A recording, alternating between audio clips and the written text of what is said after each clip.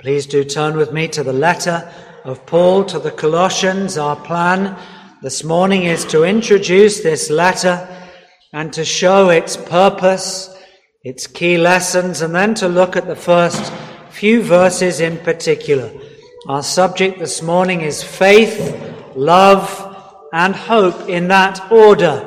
There is a reason why Paul will explain in verses 4 and 5 how a true Christian has saving faith, and as a result, one of the evidences is they will have love for all the brothers and sisters who are in Christ. That will be the chief hallmark.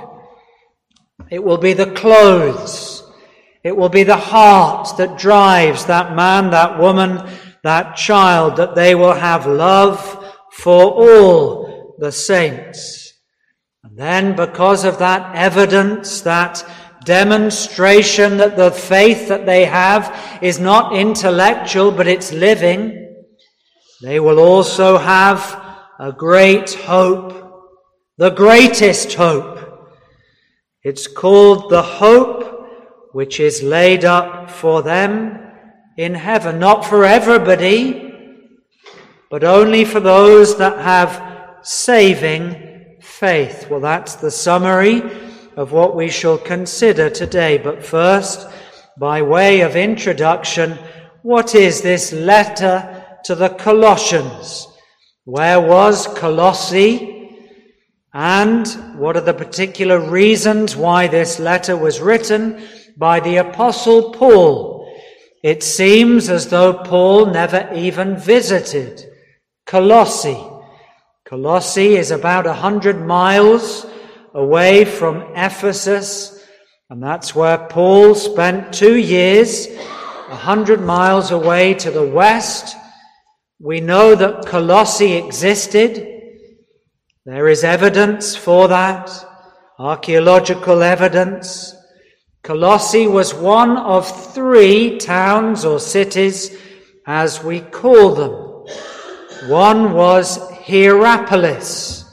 We read of that in chapter 4. And the second, you know that much better, was Laodicea. And again, there is clear evidence for these 3 towns. This is real history. This is real truth that is being put before us. The 3 towns, they're in a sort of triangle.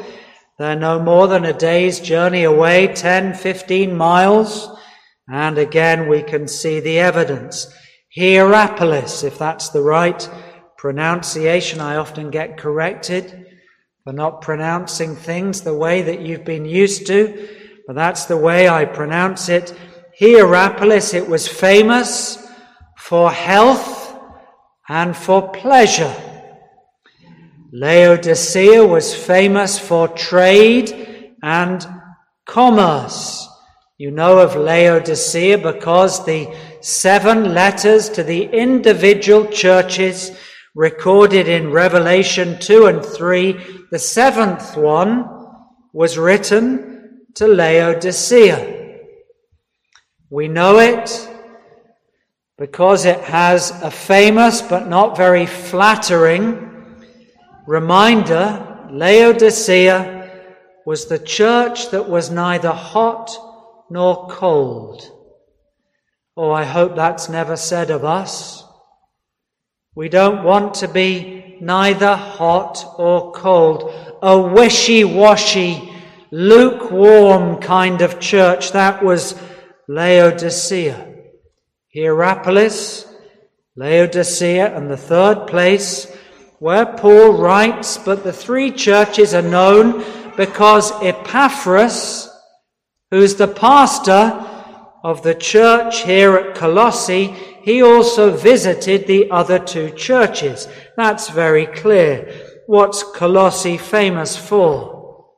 It's famous for its red dye. Evidently, there was an industry there which dyed the cloth a bright red color. It's a small town, and it's pagan.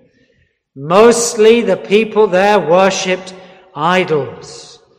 We know that there were many Jews there. There is some evidence that as many as 11,000 Jews were settled there at that time, and so it was a mixed town, and the church was to have problems. It was a multiracial church.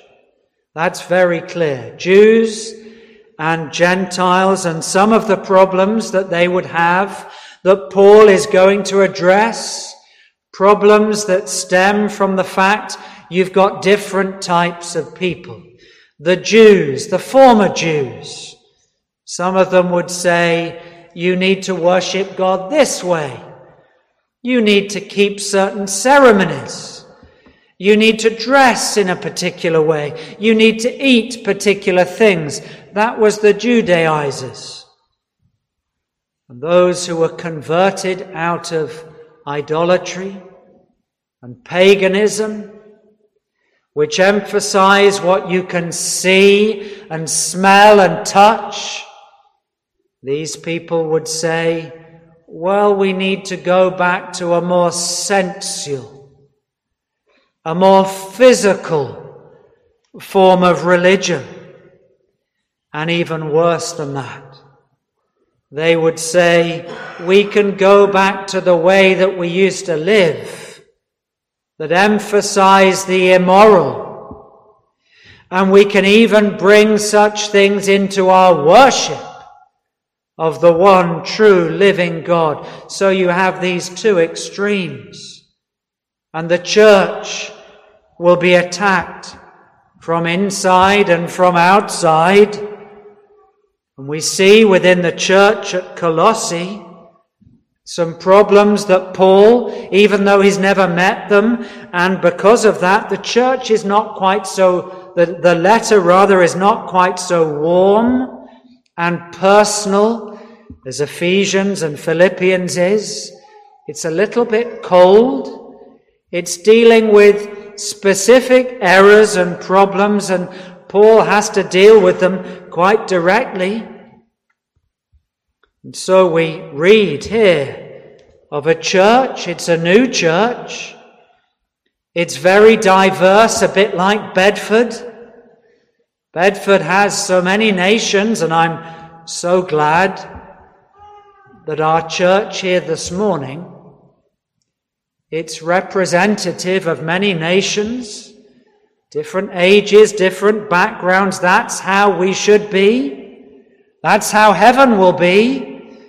But inevitably, when you have different people from different places, we need to learn how to get along.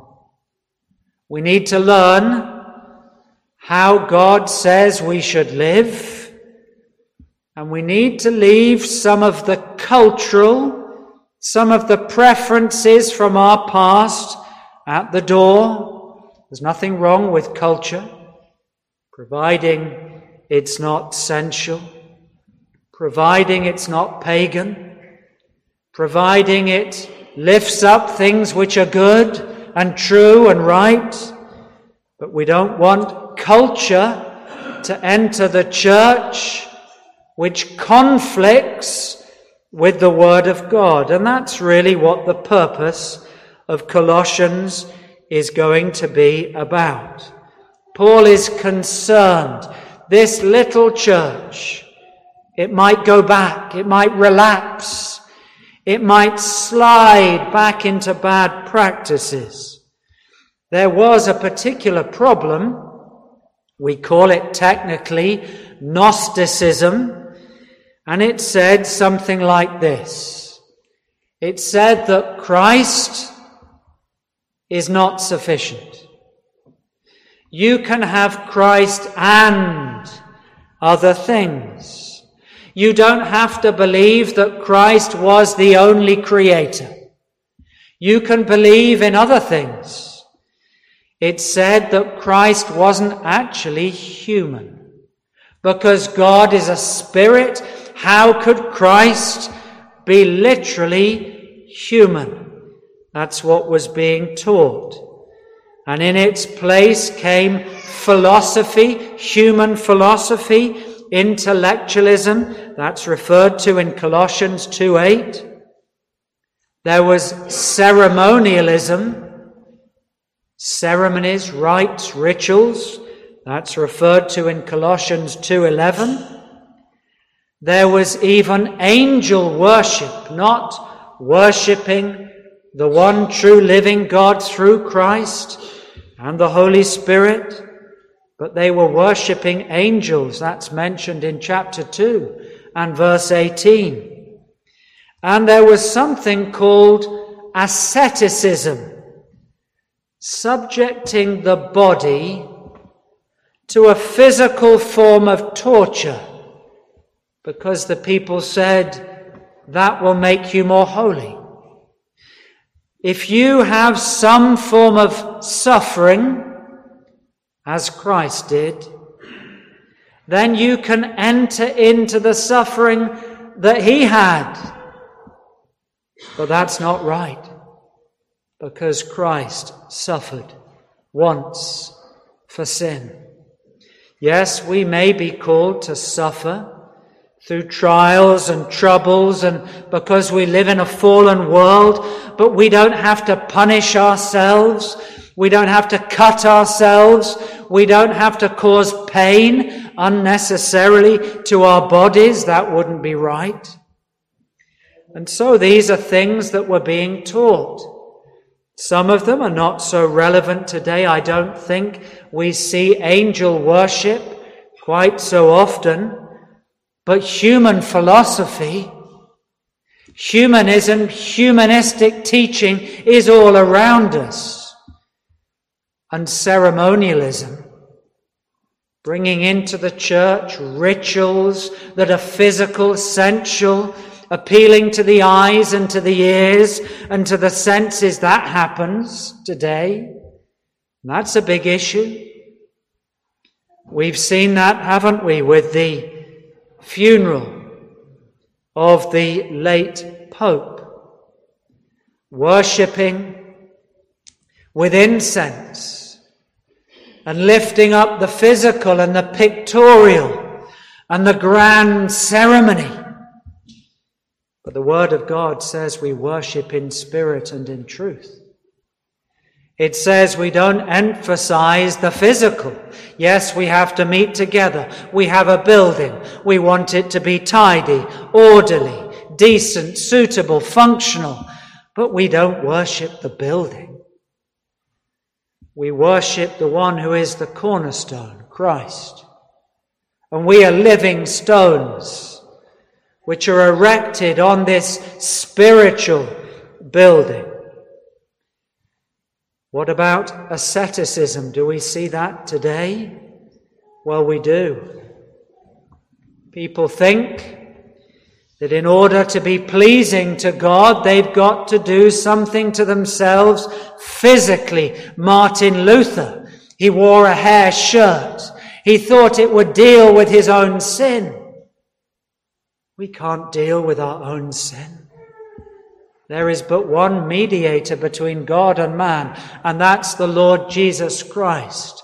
He alone can atone for my sin and your sin. So these are very real topics, issues, problems that come into churches.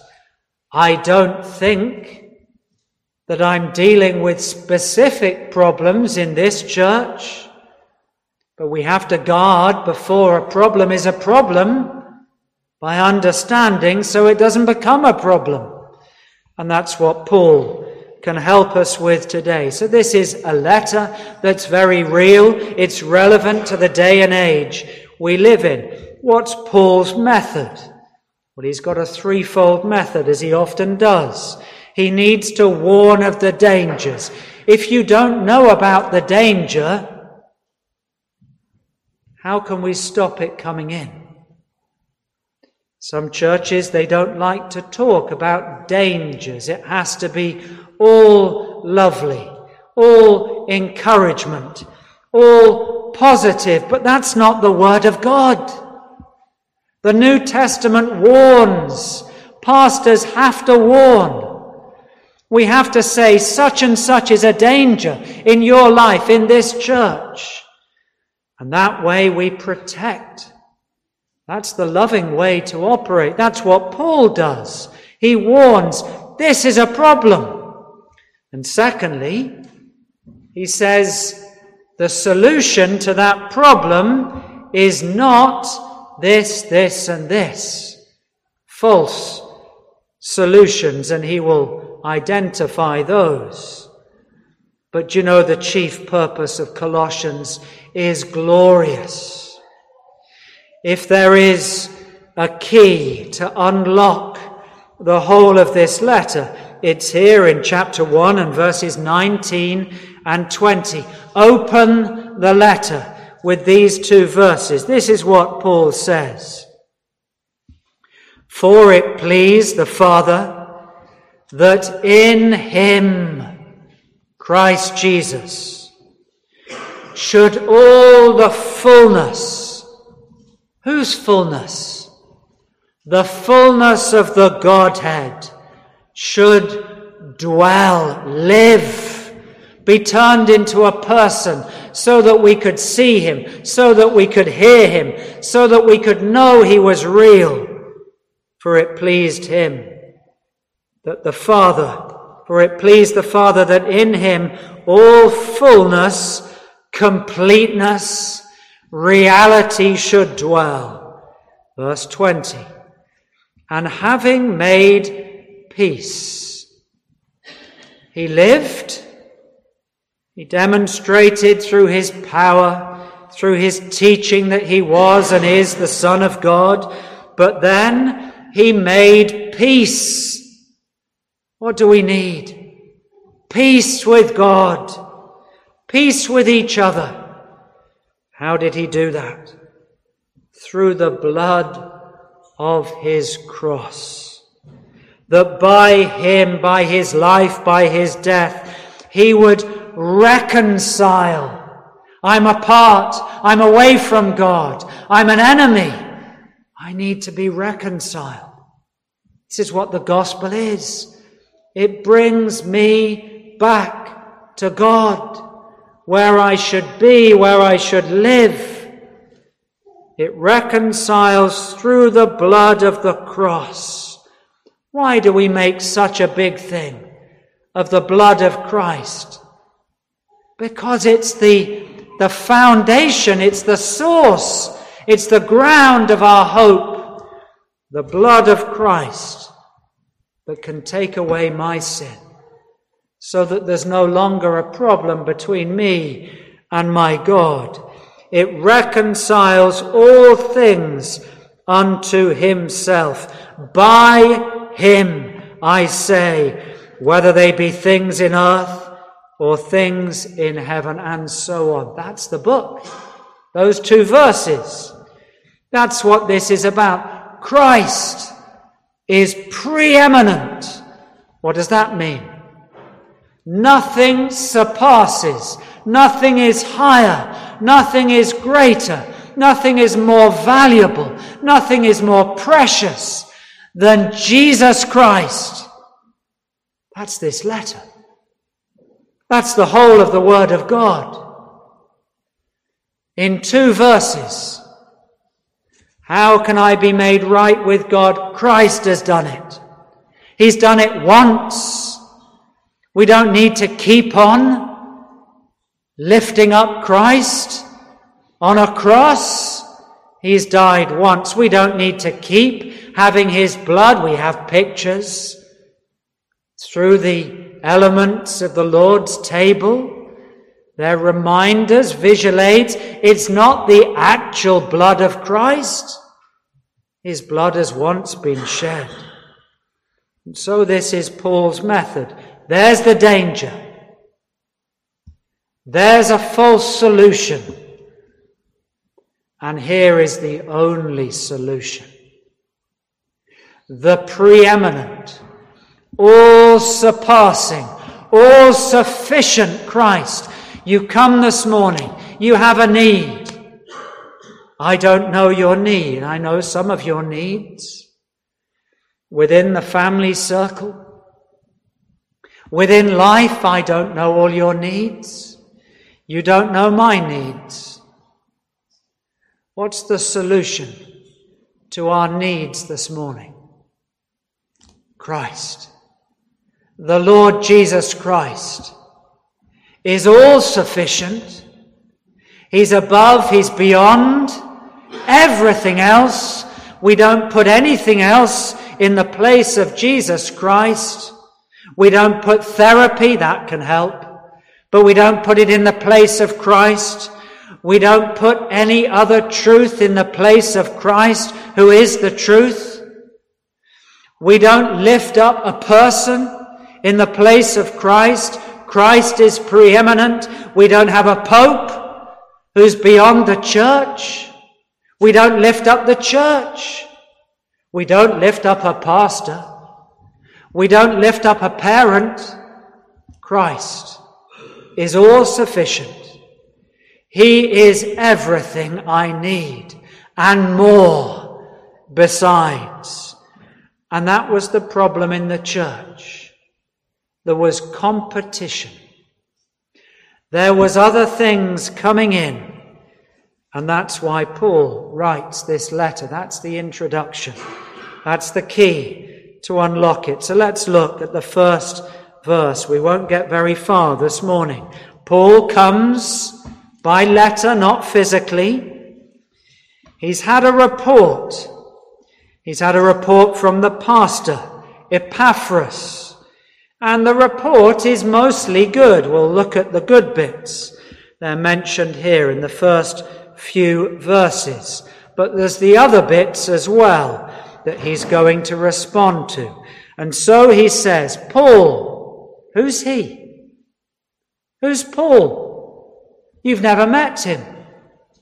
Why should we listen to Paul? Why should you read his letter and then read it in the other two churches? He tells us it's specifically to be read in Laodicea later. Paul says, well, here's my qualification. I'm an apostle. An apostle. What does that mean? Well, somebody who is sent. Somebody who's been given special powers to authenticate, to authorize the message that he brings before the word of God is complete. Paul says he didn't come because he chose to be an apostle. No, he's an apostle by the will of God. Paul, you've not self-appointed. You've not decided that you would be an apostle. It was God's will.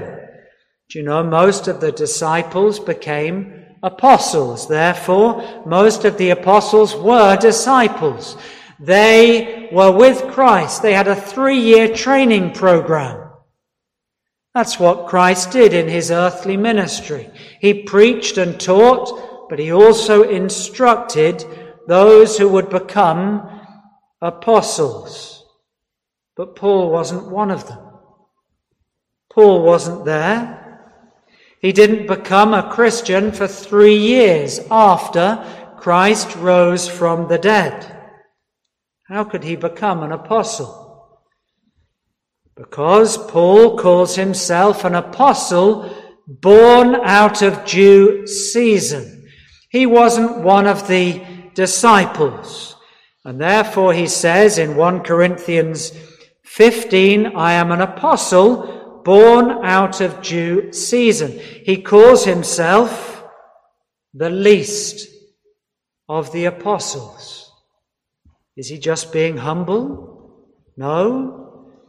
He didn't have the qualifications that they had. There was 2 of them. You needed to be with Christ and you needed to be taught by Christ, and you need to have an eyewitness to the resurrection. The other disciples all saw the risen Christ, but Paul also saw the risen Christ. It came 3 years later. He's on the road to Damascus. the bright light came. The voice from heaven, Saul, Saul, why do you persecute me? It's hard for your conscience to speak against you because you know what you're doing is wrong.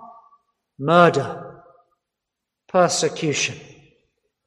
No wonder Paul calls himself an apostle born out of due season. He did see Christ. He would be taught. And therefore he was an additional apostle, and he was able to perform what it says in 2 Corinthians 12:12, if you want the vital proof text. Truly, the signs of an apostle were wrought among you in all patience, in signs and wonders and mighty deeds. How did you know somebody was an apostle?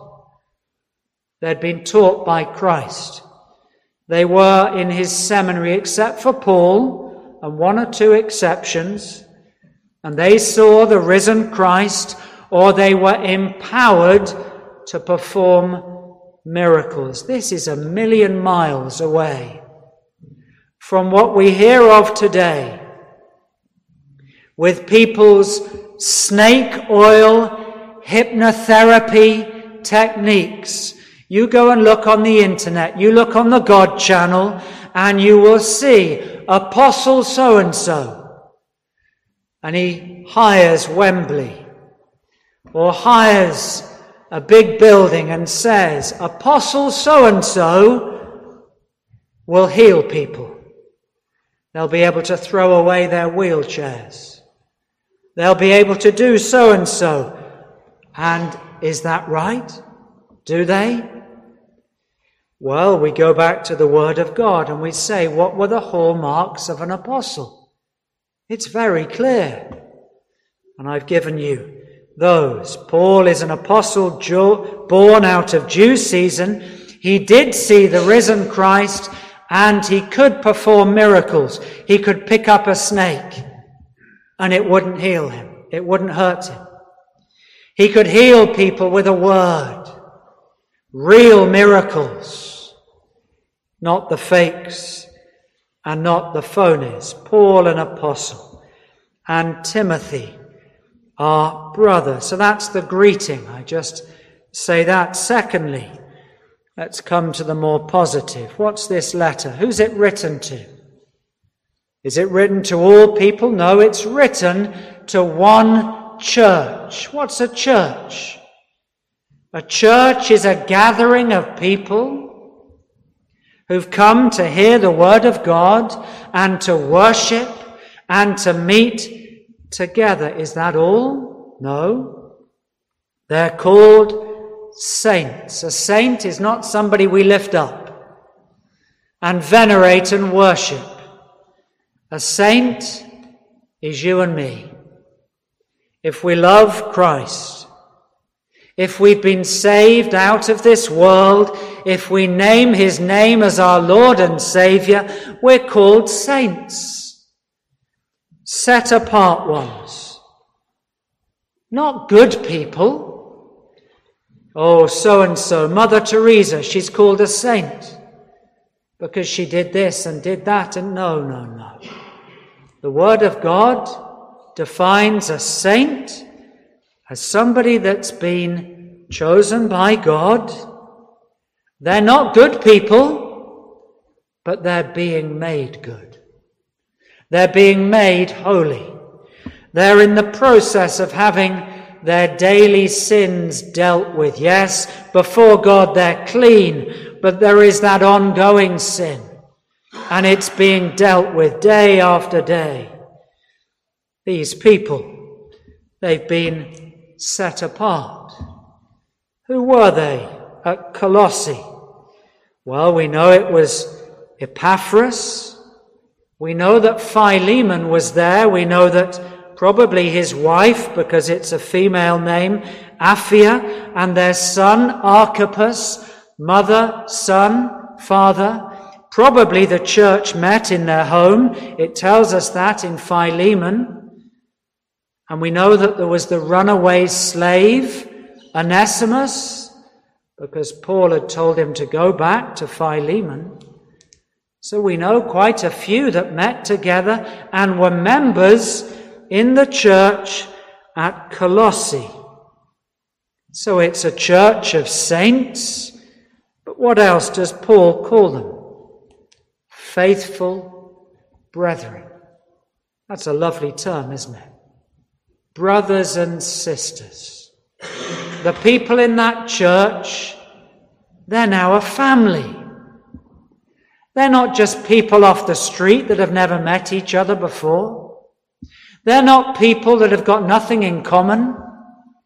They're not people who've got blood relations, Christ's blood. They are faithful brethren. They've been called together, set apart. They're meeting together as a family in a specific location to worship Christ and to take the gospel to pagan Colossae. They're brethren. Why? Because they're in Christ. They didn't choose to be part of that church. Christ chose them. And they're faithful. We thought about that earlier. They have a characteristic of being there for one another. Faithful to God, faithful to His word, faithful to each other, faithful to the truth, faithful to the gospel, to the saints, and faithful brethren in Christ. That's a Christian, somebody who's in Christ, and Christ is in them. And they gather together for a time, because a church changes. People come, people go, people are called home, children are born, and then they're saved, and they join the church. It's organic, it's moving, it's changing. But this is the church at Colossae. What is a Christian? A saint, a called out one, somebody that's got a family likeness to Christ. Brothers and sisters that are bound together, and they're faithful in Christ. Well, thirdly, and we close with this, Paul addresses them. And he's going to use 3 different words in a very specific order. He's going to address them with these words, and he gives thanks. He'll do that 3 times in this letter. He says, we give thanks to God, because every child of God who's been made a Christian is only what they are because of what Christ has done for them. We give thanks to God and the Father of our Lord Jesus Christ, praying always for you. He's not met them, but he prays for them. That's what we do in the prayer meeting. We pray for people we've never met. We hear about them. We hear about their faith. We pray for a dear brother and his 3 sons in Ukraine, who this very day will be taking Bibles and food and clothes to people that have no electricity. We've never met him, but we know he's a faithful brother. We believe he is. He's a saint. He's in the church in Chernihiv. We pray for him. That's what Paul did. He prays for the church at Colossae. What stands out? 3 words. Verse 4. We heard about your faith. There's 2 words for faith in the Bible. We speak about living faith, a faith that lives and breathes. Sometimes it falls, then it lifts up. Sometimes it's on a mountain, and we see all of God's goodness. Sometimes it's down. That's living faith. But that's not what he refers to here. We heard of your faith in Christ Jesus. This is saving faith. It's a gift from God. I can't work it up. I don't earn it. It's not because of what I do or what I am or where I was born or my nationality.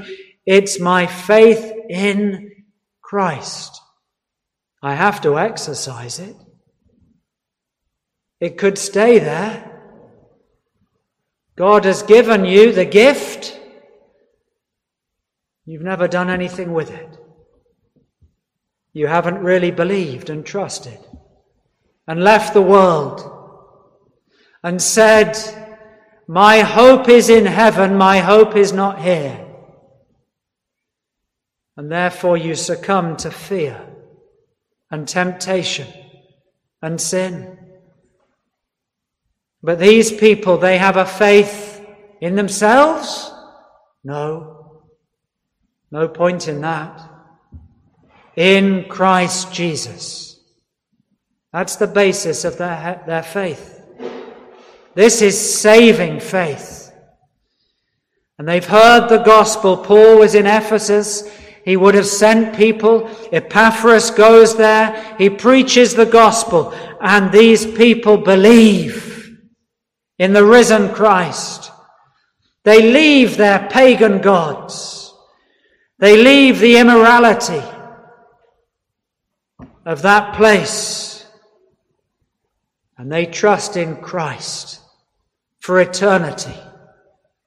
That's saving faith. And it naturally leads on to something else. Verse 4. And of the love. You see, faith, saving faith, it's not theoretical.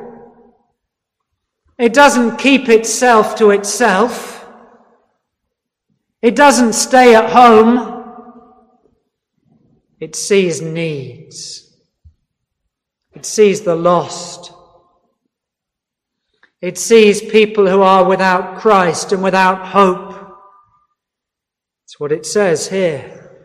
We heard of your faith, and naturally the outpouring, the outworking, the evidence of that faith, which ye have to who?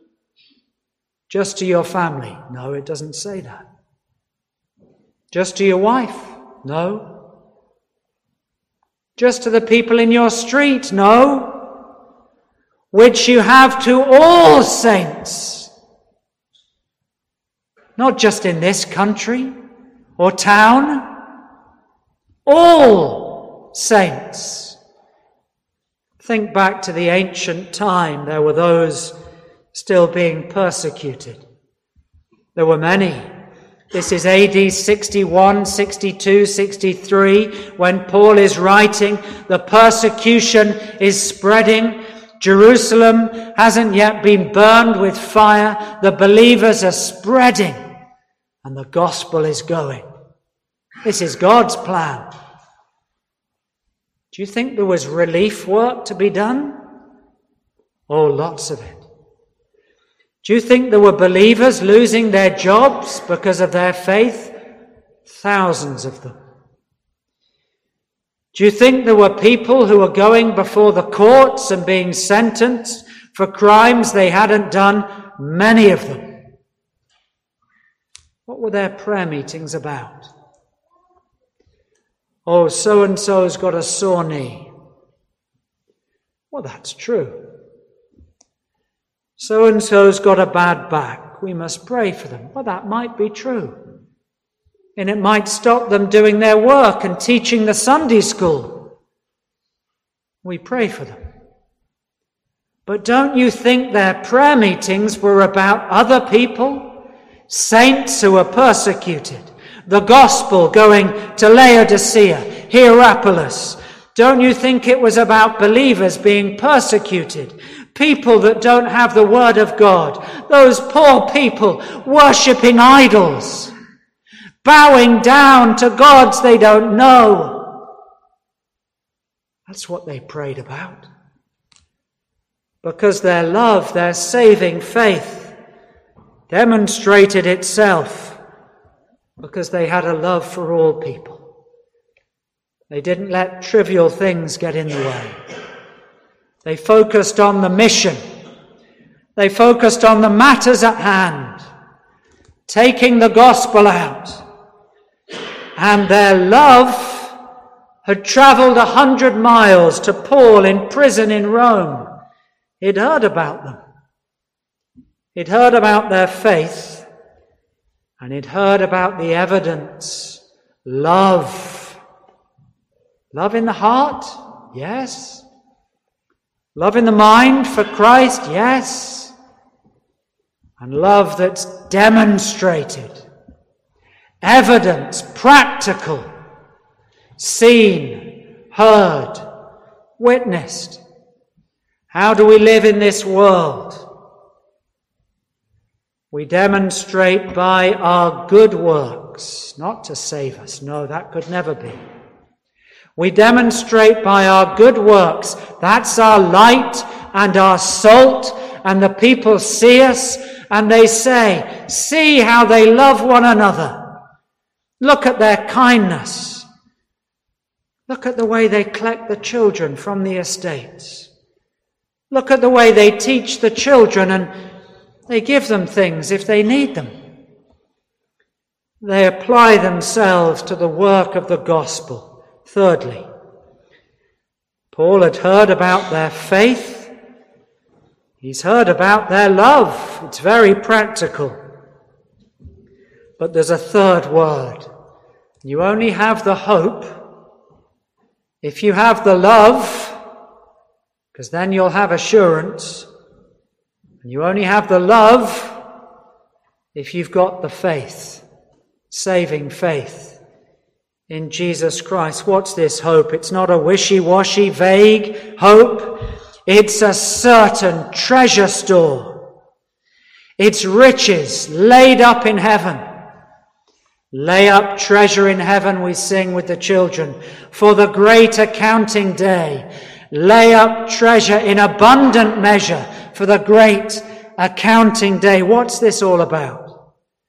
This is the fact that one day all who have saving faith in Jesus Christ and who have a living faith, because their faith is evidence in heaven, is being laid up for you. Look at the tense. For the hope which is, not was, is being laid up for you. What is that treasure? Well, we're taught elsewhere that those who are faithful will be rewarded. There will be an even greater reward for them. I don't know how, I can't explain it. But the people who are faithful, there will be laid up for them an even greater reward, which is laid up and going on being laid up for you in heaven, whereof you heard before in the word of truth. What's the gospel? We'll look at this another day. The gospel is the word of truth. And that's what they heard. Because they heard the truth and heard the gospel, they had saving faith because they believed. And their faith was seen and heard. And they have this tremendous faith. And this tremendous love, and this astonishing hope. And that hope is the anchor for the soul. That's how it's described.